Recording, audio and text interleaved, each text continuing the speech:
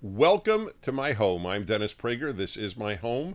This is as informal as you, well, it's not as informal as you can get. After all, I could be here in pajamas, but I don't wear pajamas, so I certainly couldn't be here. So it's really, really informal. I love this. A lot of people are watching, and that means a great deal to me because I really get a chance to talk from my heart and from my mind, because you have to do both in life. So anyway, welcome to my home, and maybe you'll get to see the bulldog or the basset hound at some point, but who knows. So listen to this. I just flew in from Australia. In case you didn't know, Australia is very far away. I just thought I would share that with you. It's from LA. You can take a nonstop. I gave a speech in Melbourne just the other day, and I went to Australia for 3 days just to give a speech, and I want to say something to the Prager Force people in Melbourne, Australia. Anyway, the flight is 16 and a half hours, so you sort of live on an airplane for all that time. That doesn't include the time you're on the ground, so you're on the plane about 18 hours. And thank God I don't go economy class. I have to admit it. At 6'4", that would not be possible, at least for me. Anyway, I'm really dedicated to these fireside chats, so that even flying in from Australia, I didn't want to go to bed. I wanted to be here to do this with you. And hi, everybody. By the way, before I go on with that, I want to thank publicly Steven Crowder of Louder with Crowder. I come home and I see a beautiful box of cigars awaiting me. I would love to read you the note, but I don't know. It was so warm and so filled with kind things that if I read it, it would sound like I'm boasting. But I would like to read it to credit him, not me. Anyway, Steven, you are one good man, and thank you for that. There were members of Prager Force in Melbourne who wanted to come to my speech, but the problem was, and I really would have loved it, if I could have been decisive, of course I would have said yes. But I was the keynote speaker, but another speaker on the program was the Israeli ambassador to Australia. It was a speech to the Jewish community of Melbourne, Australia, for their annual big event. And he came from Canberra, the capital of Australia, to give a speech. And tragically, Israeli diplomats need a great deal of security for reasons that are obvious to everyone. And so if your name wasn't on the list way in advance, they didn't allow anybody to come in. So those of you Prager Force in Melbourne, thank you. I wish I had met you and you could have come to the talk. Okay, now that we got some of the preliminaries talked about, I think all the time, what would I like to open with? And I rarely open with things in the news. I sometimes do, but I don't feel a compulsion to do that this time. What I want to talk to you about, especially to those of you who are young, what does young mean? I don't know, under 40, under 35, whatever you want to choose. It doesn't matter. The truth is, what I'm about to say, if you're under 70, it would apply. But it's particularly true for you who are young. I know you never thought of what I'm about to say. By the way, was that clear, or was my cigar eating up my words? Yes, it was. Okay.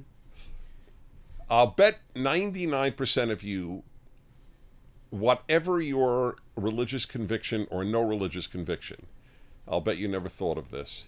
You are growing up in the most secular, the most irreligious, the most godless generation in recorded history anywhere on earth. We do not have records of a society that is as irreligious as the modern Western world. No religion, no God, they play no role.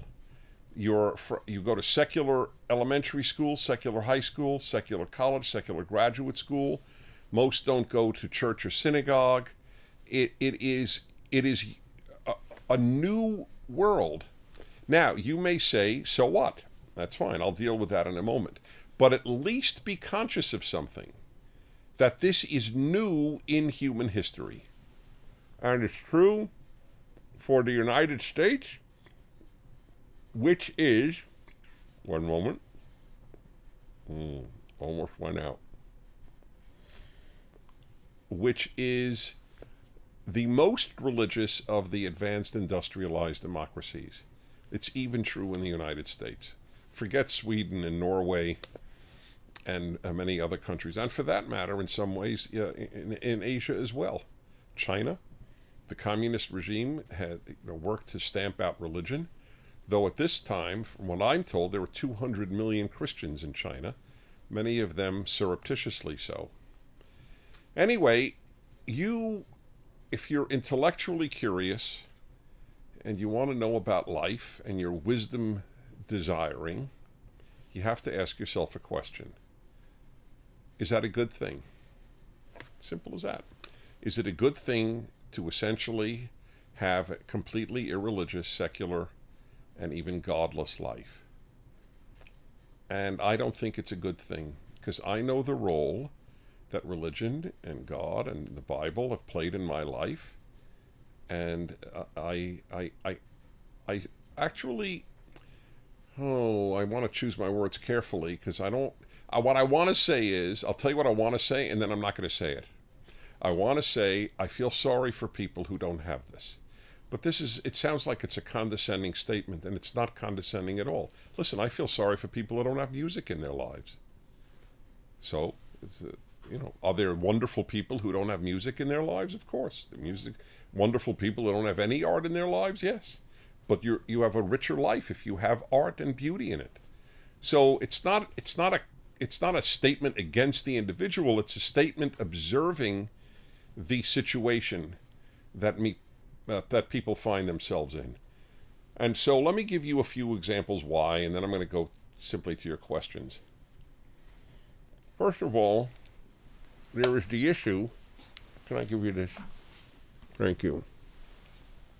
First of all, there is the issue of meaning. See, every atheist philosopher that I have read acknowledges if there is no God, ultimately there is no ultimate meaning to life. That doesn't mean you can't make up a meaning. People do, and pardon the pun, thank God that they do. People make up all sorts of meanings to do well in their profession, to get ahead in life, to raise a family. These are all wonderful things. But in the final analysis, if we're only matter, and that's all we are. I was just reading, who was it? The great British genius, the physicist who had ALS. Stephen Hawking. Yeah, Stephen Hawking. Thank you. She's 2 for 2. She gave me the cigar and took the cigar and came up with Stephen Hawking. So he just passed away. May he rest in peace. And may he realize he was wrong about there not being any God. Anyway, he said in one of his, one newspaper in Britain had 4 quotes from him. One is, all we are is matter. We human beings are just matter. We're particles. That's it. Particles of matter. He's right. If there's no God, we're just particles of matter. We are no different from this cigar, except that we have self-consciousness and the cigar has no self-consciousness. That's the only difference. Now, that should matter. That should matter to people. There are a lot of young people, and for that matter, not so young people in the Western world walking around aimless and pointless. Why do you think, for example, that the only large-scale programs that have ever gotten people sober from drugs, from alcohol, are 12-step programs, and they are rooted in faith in, quote, something higher, that there is a God. You don't want to call it God, call it something higher. We could deal with that another time. Because ultimately, that gives your life, in the final analysis, meaning. So this is a big deal. So what have we substituted? We substitute other things for meaning. For example, I'll give you one that may affect a lot of you young people. And I felt it when I was your age. A lot of my peers A lot of my peers lived for basically one big thing, and that was to get into a good college. This is what gave their life meaning. Oh, I'll get into Stanford. Oh, I'll get into the University of Michigan. Oh, I'll get into Yale. Oh, I'll get into whatever the prestigious university, Duke, you name it, the Ivy League universities. And I always, even when I was a kid, and I never bought it, I didn't give a damn about my grades in high school. And it showed, by the way. But even then, I didn't understand. So, because I remember thinking, okay, so you'll get into a prestigious college, and then what? What's your aim in life then? A prestigious graduate school? Okay, so then you're in a prestigious graduate school. What's your aim in life then? What are you going to lead the rest of your maybe 70 more years of life? Probably at least 70 more years. 70 and 25. Well, from college is 70 and 21. From grad 25 is in your 90s. Those of you who are 20 today can easily expect to live probably in their 90s and 100s. What are you going to do the rest of those 75, 80 years? Get into another graduate school? Get another degree? Think about it. But when I speak to kids who have a religious essence, they march to a different drummer. Some of them get great grades. I don't have anything against great grades. I have something against living for great grades. We substitute sort of what I call false gods when we don't have one God. Anyway, that's one consequence of your being raised in the most secular generation in the history of the world, of any society that we have ever known. And then there's the moral issue. People can't stand my video. People love it and can't stand it. I mean, I can't, obviously millions love it, but if there is no God, is murder wrong? You should all watch it because it's unassailably accurate. It's not a matter of opinion. It may be opinion whether there is a God, but it's not opinion that if God is not there to say murder is wrong, it's just an opinion. I think murder is wrong, you think murder is right, or I think murder is right. So people knocked me. You could watch this on the internet. So many comments and so many videos even against my video at the PragerU site. And they say, whoa, so what, Prager would kill if it weren't for God? What kind of guy is he? So they mock it. They think it's absurd. Well, let me tell you something. I wouldn't murder if there were no God. I was raised to believe how terrible murder is. However, I'll tell you a few areas where it does matter. I had, like most people, I had a rocky period with my parents when I was young. This is very common. But because I believed that God said, honor your father and mother, that it's in the 10 Commandments, I did. Even at the rockiest times with relations with my parents, where we might have been emotionally adrift, but I never dishonored them. I never disrespected them. And the reason was God. Yes, because it says honor your father and mother, and I think God is behind that. That's a big deal. People could give any number of reasons. I asked a guy, I'll never forget, I asked a guy, I got married first when I was 32. So in my 20s, I would ask married people privately so many questions about marriage because I knew I didn't know anything about marriage. And anyway, I asked a friend of mine when I was about, I would say I was 30, 29, 30. He was about 40 years. So he was about 10 years older than I. So I said to Bob, we'll call him Bob. He might be Bob. He might not be Bob. Anyway, I said, Bob, you and I are very open with each other. I want to ask you something. Did you ever cheat on your wife? And I'll never forget his answer. Guy was a completely irreligious guy. And I was just curious what he would say, how he would answer my question. He said, you know, Dennis, it's interesting. You should ask. As you know, I never pray. I'm an agnostic. I have no religious affiliation. But believe it or not, I have never committed adultery. And you know why?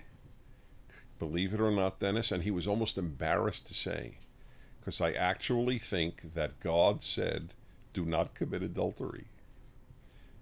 I think there may be a God who demands that we not commit adultery. Made perfect sense. Now, you'll say, oh, I don't need a God to tell me not to cheat on my wife or my husband.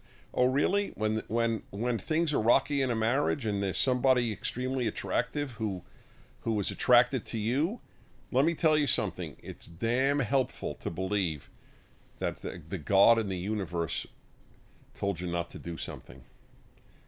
I mean, that's real life, okay? That's not make-believe. The notion, oh, I could do it without. Yes, there are people who do it without. I understand that. There are good atheists. I always acknowledge that. There are bad religious people. There are good atheists. But nevertheless, the addition of having a God who tells you how to be a good person is immense in one's life. So I think about that a lot. I'll give you one more example, again from the Ten Commandments. And can I have my book? I'd just like to mention it. This is coming out. I'm going to show it. This is the hardest thing. It's the second hardest was writing my book, Think a Second Time. Still the Best Hope, about American values, left-wing values, and Islamist values. And I hope you read it. But this is the work of my life, teaching the first 5 books of the Bible, known as the Torah, all of my life from the Hebrew, and making sense of it so that people will understand. It'll give them a better life. So this is coming out in 2 weeks. It's gorgeously printed. And is this correct? Is it up nicely? And it's called The Rational Bible because I only use reason. I never ask people to take anything on faith. I have never promoted a book like this. And believe me, nobody writes a commentary on the Bible to get rich. I wrote this because I think it's so necessary. The Bible was the most important book in American history. And you can't deny that. Lincoln kept it. Lincoln didn't go to church, but kept it on his nightstand. Read it every day or every night. We've lost that. Why is it the wisest book on earth? Anyway, The Rational Bible, I really hope you'll get it. You can pre-order it at Amazon. Costco is even going to make it available, I'm very happy to say. So I'll give you one more example. One of the commandments is keep the Sabbath day. Keep the Sabbath day holy. That's really dead. The concept of the Sabbath in America and the West is totally dead. Sunday, Monday, Tuesday, Wednesday, Thursday, Friday, Saturday are the same thing. That's just repeat. Whatever you do, there's no holy time, so to speak. So I've had Sabbath Friday night meals. In Judaism, Sabbath starts at Friday night and ends at Saturday night. And I have had a Friday night meal and a Saturday meal with people either at my home or at their home my whole life. I don't work. I don't broadcast on the Sabbath. I don't even read a newspaper because that's my work. I leave the world for a day, and it has saved my life. It is a source of incredible pleasure and meaning. Saturday afternoons, I have had Sabbath lunch, in other words, lunch on the Sabbath, with the same couples for about 25 years. We are truly like family. If we didn't think it was in the Ten Commandments, you think we'd get together every single week? We'd always find reason to be busy. I'm a busy guy. They're busy people too. Believing that God wants you to do X or Y or Z, that's a big deal in your life. So anyway, I just thought I'd open up today's fireside chat with that. I may be one of the only talk show hosts, people in the secular media, who does push religion like this, because I know the consequences of the death of God. They ain't good. You know what happened in Europe when Christianity died? We got Nazism and communism. God doesn't die easily or peacefully. Okie doke. Time for your questions on anything. And I should probably press a button. Okay, problem is, I need the owner. which I can light up while we're looking for the owner. You did it? Yes. You're not even the owner. Okay, here's the book. Okay. So H-U-Y, how would that be pronounced? Hi? Hugh. Hugh? No. Isn't it an Asian name? Vietnamese. So, all right, whatever it is. Hi. 17 years old, Melbourne, Australia, Prager Force. Hi, Dennis. I've been struggling. I wish I'd have met you. Hi, Dennis. I've been struggling with a moral dilemma. I'm a Buddhist, and I've recently met some missionaries that are willing to help me convert. I really want to convert, but the problem is my family is also Buddhist, and they don't want me to convert. What do you think I should do? This is a very heavy-duty question, and it applies to anybody converting from the religion of their family. And let me say at the outset, I completely sympathize with the feelings and emotions of your family. And there's no easy answer. Whatever this is, but here is a guideline. Since, after all, you're going to be converting to a religion that holds the Ten Commandments as divine, you've got to honor your parents. There's no asterisk that says honor your father and mother only if they're the same religion as you. You honor your father and mother if they're atheist, if they're Buddhist, if they're Shinto, if they're Muslim, whatever they are. That's just the way it is. So, for example, you partake, I think you should still partake, wherever possible, in the rituals with your parents, so that you show, I'm not leaving you. I'm accepting something else, but I'm not really leaving you. And perhaps that could be of some help in your conversion experience. I hope that helps. Jackson, 14, Winchester, Kentucky. Didn't I just ask you the other day, how come we don't get questions from Winchester? I'm really happy to hear from you, Jackson. What's the most impactful thing young people can do in today's society to improve the world? Oh, boy. Oh, I have so many answers. The most important thing you can do is develop yourself into a good person.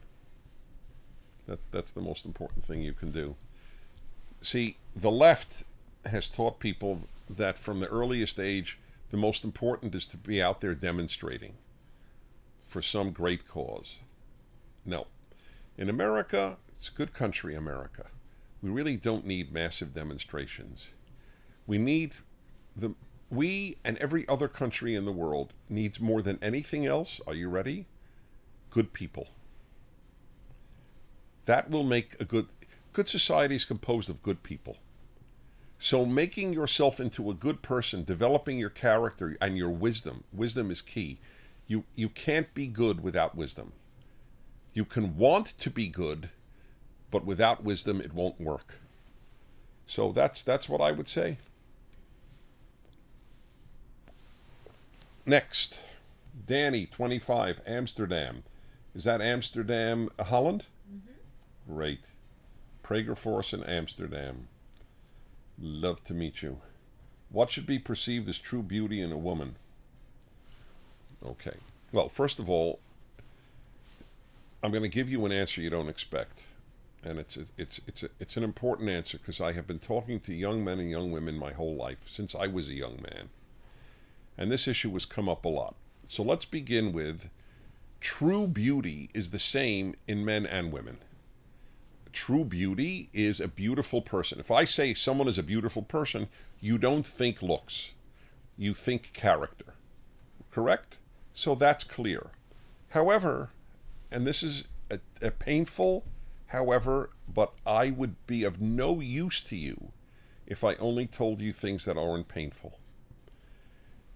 Since the human being is physical, physical matters as well. I remember when I spoke, I directed a religious retreat center in my late 20s and early 30s. So I had kids, college-age kids, a little younger than me actually, come for a month at a time and study. in this case, Judaism. But I spoke about a lot of things: happiness, meaning, sex, a lot of things. So I remember young women would say to me, because they felt totally free to ask me anything, just as you do, and I've always welcomed that. So she would say, well, if a man really loves me, he won't care how I look. He will only see my heart. He will see what a beautiful heart I have. And I said, that's only true in heaven, where we're spiritual beings, perhaps. But so long as we're physical beings, the physical matters. And it's not fair, but it would be doubly unfair if I deluded you into thinking it doesn't matter. It does matter. So it all matters. It's like saying, if a man were to say, it doesn't matter if I have a job, what matters is she'll see what a good heart I have. But that's not true. On earth, a woman cares. Most women do care if at 30 you're living with your parents and not working and playing video games, even if you have the kindest heart in the world. It's not a perfect analogy, but it's a valid one. So everything matters. But true beauty is character. I fully acknowledge that in either sex. But the physical matters, as long as we have eyeballs anyway. Morgan, 21, Boca Raton, Florida. Boy, do I know Boca Raton well. Prager Force as well. What books do you highly recommend young adults read for pleasure? Oh, listen, if it's for pleasure, you choose. I can tell you the books to read for wisdom, but I can't tell you the books to read for pleasure. You know, I'm the wrong guy to ask, because I really don't get into popular novels. And I'm not saying that's a good thing about me. I just don't. I never did. Right now, I'm reading a 900-page book, actually listening to it. A 900-page book that was just came out on Erasmus and Luther. Now, I am mesmerized by this book, and it gives me great pleasure, because it deals with the great issues of life, and I love them. But that's my pleasure. Another person's not going to get so much pleasure from that book. They may read it, but they maybe because they feel they need to. So that's your choice. I think that the pursuit of wisdom is pleasurable. Once you start, I know you will agree with me. The trick is to start. You start feeding. I think it's like a hunger. I think there's a built-in hunger in most people for wisdom, but they don't know it. They know they have hunger for pizza, and they know they have hunger for sex, and they know they have hunger for other pleasures, but I don't know if they recognize that there is a hunger for that as well. Veronica, 21. By the way, if you're over 25, you are allowed to send in a question. Just letting you know. I mean, I'm thrilled with this, but I just want those of you over 25 to know that. Veronica, 21, Palmdale, California. How should a person determine if the choices they're making are morally right or wrong during times when making that distinction might be difficult? Here is a guideline that is not religious. Here is a non-religious guideline on determining whether what you're going to do is right or wrong, or doing already. And that is, ask if everybody did it, would the world be better or worse? So, for example, I'll give you an example of something that I find awful. People will go into a store, and they I'll take a female example. A woman wants a dress for a Saturday night event or a fair or date or whatever it might be, and she sees what she really likes. She, quote unquote, buys it at the store, wears it Saturday night, and returns it on Monday or even Sunday. Now, that's wrong. I think it's actually stealing. You're stealing from the department store, even though you say, well, I returned the item, but you really are stealing. And the best way to realize it, what if everybody did that? What if every woman who wanted a dress for a special event got the dress for a day or two for the special event and then returned it saying, oh, it doesn't fit, I don't like it, the material isn't comfortable, or whatever. So it's a good example. Ask that question. What if everybody did it? See, if everybody smoked a cigar, the world would be a better place. By the way, part of me believes that. I know that sounds bizarre. And by the way, for the record, I don't say that about cigarettes, because cigarettes are inhaled and this is not. But that's another subject, which I think I might even talk about one time. But anyway, I'm largely kidding about the cigar, but not entirely.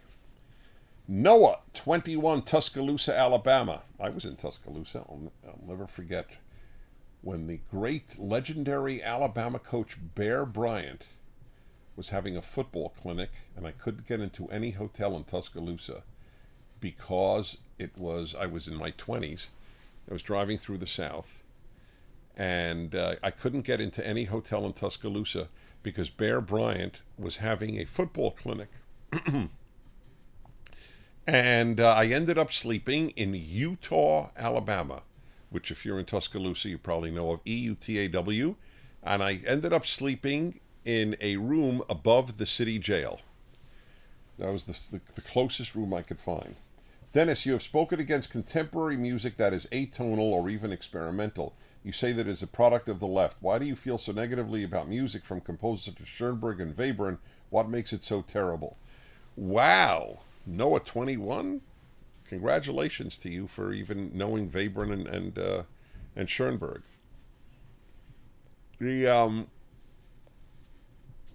Schoenberg wrote, and so did Webern. They wrote some accessible, beautiful music. They're not the best examples. I know they did atonality. I agree with Leonard Bernstein about nothing. He is the greatest. He was the greatest popularizer of classical music when I was a kid in America. He was the conductor of the New York Philharmonic, a very famous classical musician. And he was a man of the left, and I didn't like a lot of his views. But on this issue, he said atonal music is an oxymoron. It's a self-contradictory phrase. And I agree with that. And by the way, the proof is the vast majority of people who love classical music don't like this music because it doesn't talk to their heart. Music can't only talk to your brain. Music has to talk to your heart, to your emotions. Does anybody cry at the end of an atonal piece? Well, sometimes I have cried at the end of atonal pieces, to be honest, that somebody would spend their time playing it. But, I mean, seriously, you get the chills from electronic music. I'm talking about classic electronic or the atonal music of some of these guys. It's like a substitute for passion. You know, I tear up sometimes at the end of Beethoven's Ninth. Do you tear up at the end of atonal music? I would love to know. If there's no capacity to make you tear up or get chills, then music is not speaking to your heart, and it has to speak to your heart. I think to your mind as well. That's why I love classical. It speaks to both, but it has to speak to your heart. Ken, with 2 N's. Is that correct? 58. An elder statesman in Arizona. Lighthouses are special to me. That makes one of us. I'm just ribbing you. I used to collect lighthouse figurines like the one I've seen behind you in many firesides. Is that right? Oh, not lighthouse, just figurines. Yes. These are animals from all over the world. We have a lighthouse? It's my own house, and I don't know I have a figurine of a lighthouse. That's pathetic. Thank God my wife isn't here. She'd be laughing herself silly. Whew. Is there any significance to the one that you display in your bookcase? I guess I answered that already, didn't I? I feel a little silly. What was the first logo of PragerU? It was the first logo of PragerU, a lighthouse. No, I'm kidding. I when I said makes one of us, I was just ribbing you. Lighthouses are a very romantic type of building. There's no question. Out at the very edge of the land, a beacon in the darkness. I get it. So I don't know. Is that because of PragerU's original logo? Is it like it? I don't know why we have it. Thank you for telling me about my own study. It's a little sad. Last question, James in London. What is your opinion on premarital sex and its impact on this generation? Oh boy, should have ended with the lighthouse.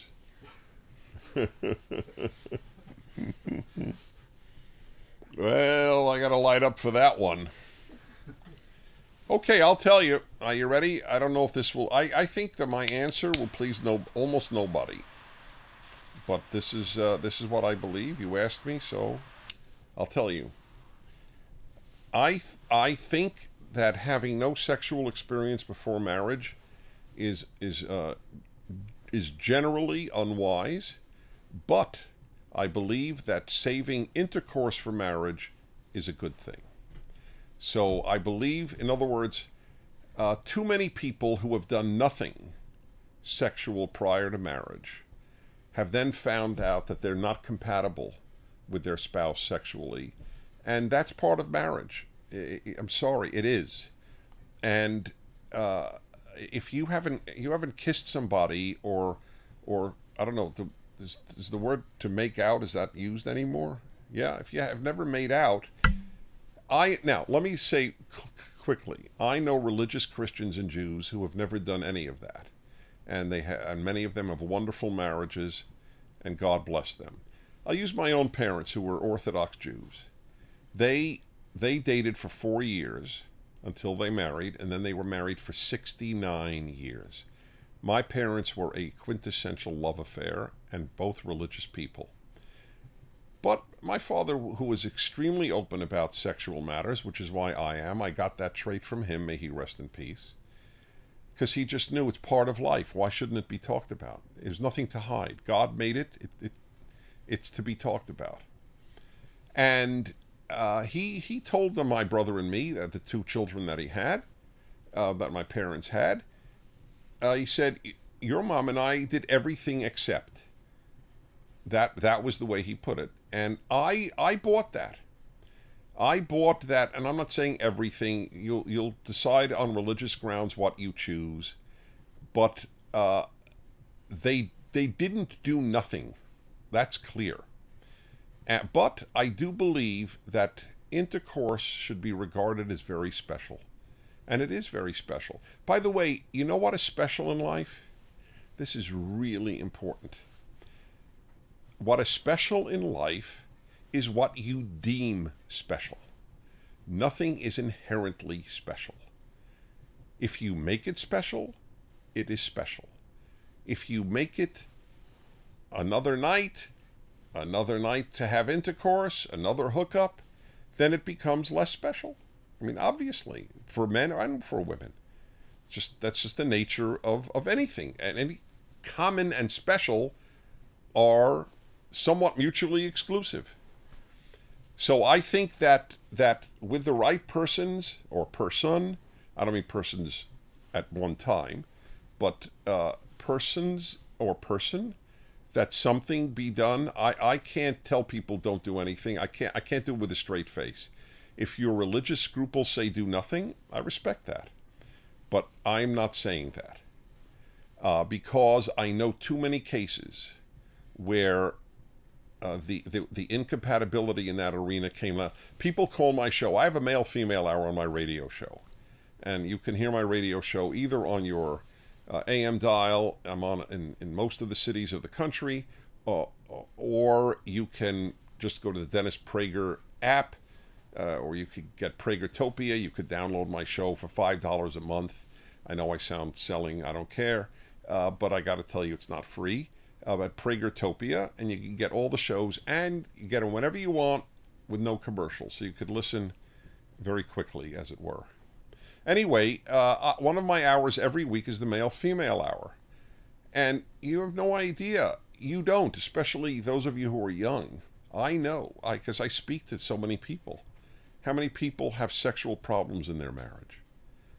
And I ask them, well, did you know about this beforehand? No. Well, it would have been better if they did know beforehand. That's one argument in that favor. But again, I do think intercourse is a special thing. If that's the only way you can attain sexual pleasure is through intercourse, you are a very unimaginative sexual being. There's great joy to be had in many ways. So that's my answer in that regard. And as I said, I'm sure that a lot of people are not happy with it, and I just ask your forgiveness. But I'm never going to say something that I don't believe. All right, what have I forgotten? Anything? Okay. So are we on next week? Am I in town? What a rarity. Great. Hey, if I'm this full of life flying in from Australia, imagine next week when I'll be rested. Actually, God gave me a lot of stamina, and I'm very grateful for it. So, thanks for watching, and watch our PragerU videos, needless to say, and help fund us, because everything is free, and the more funds we have, the more we're likely to change lives, because that's what we're trying to do. Thanks for watching. I'm Dennis Prager.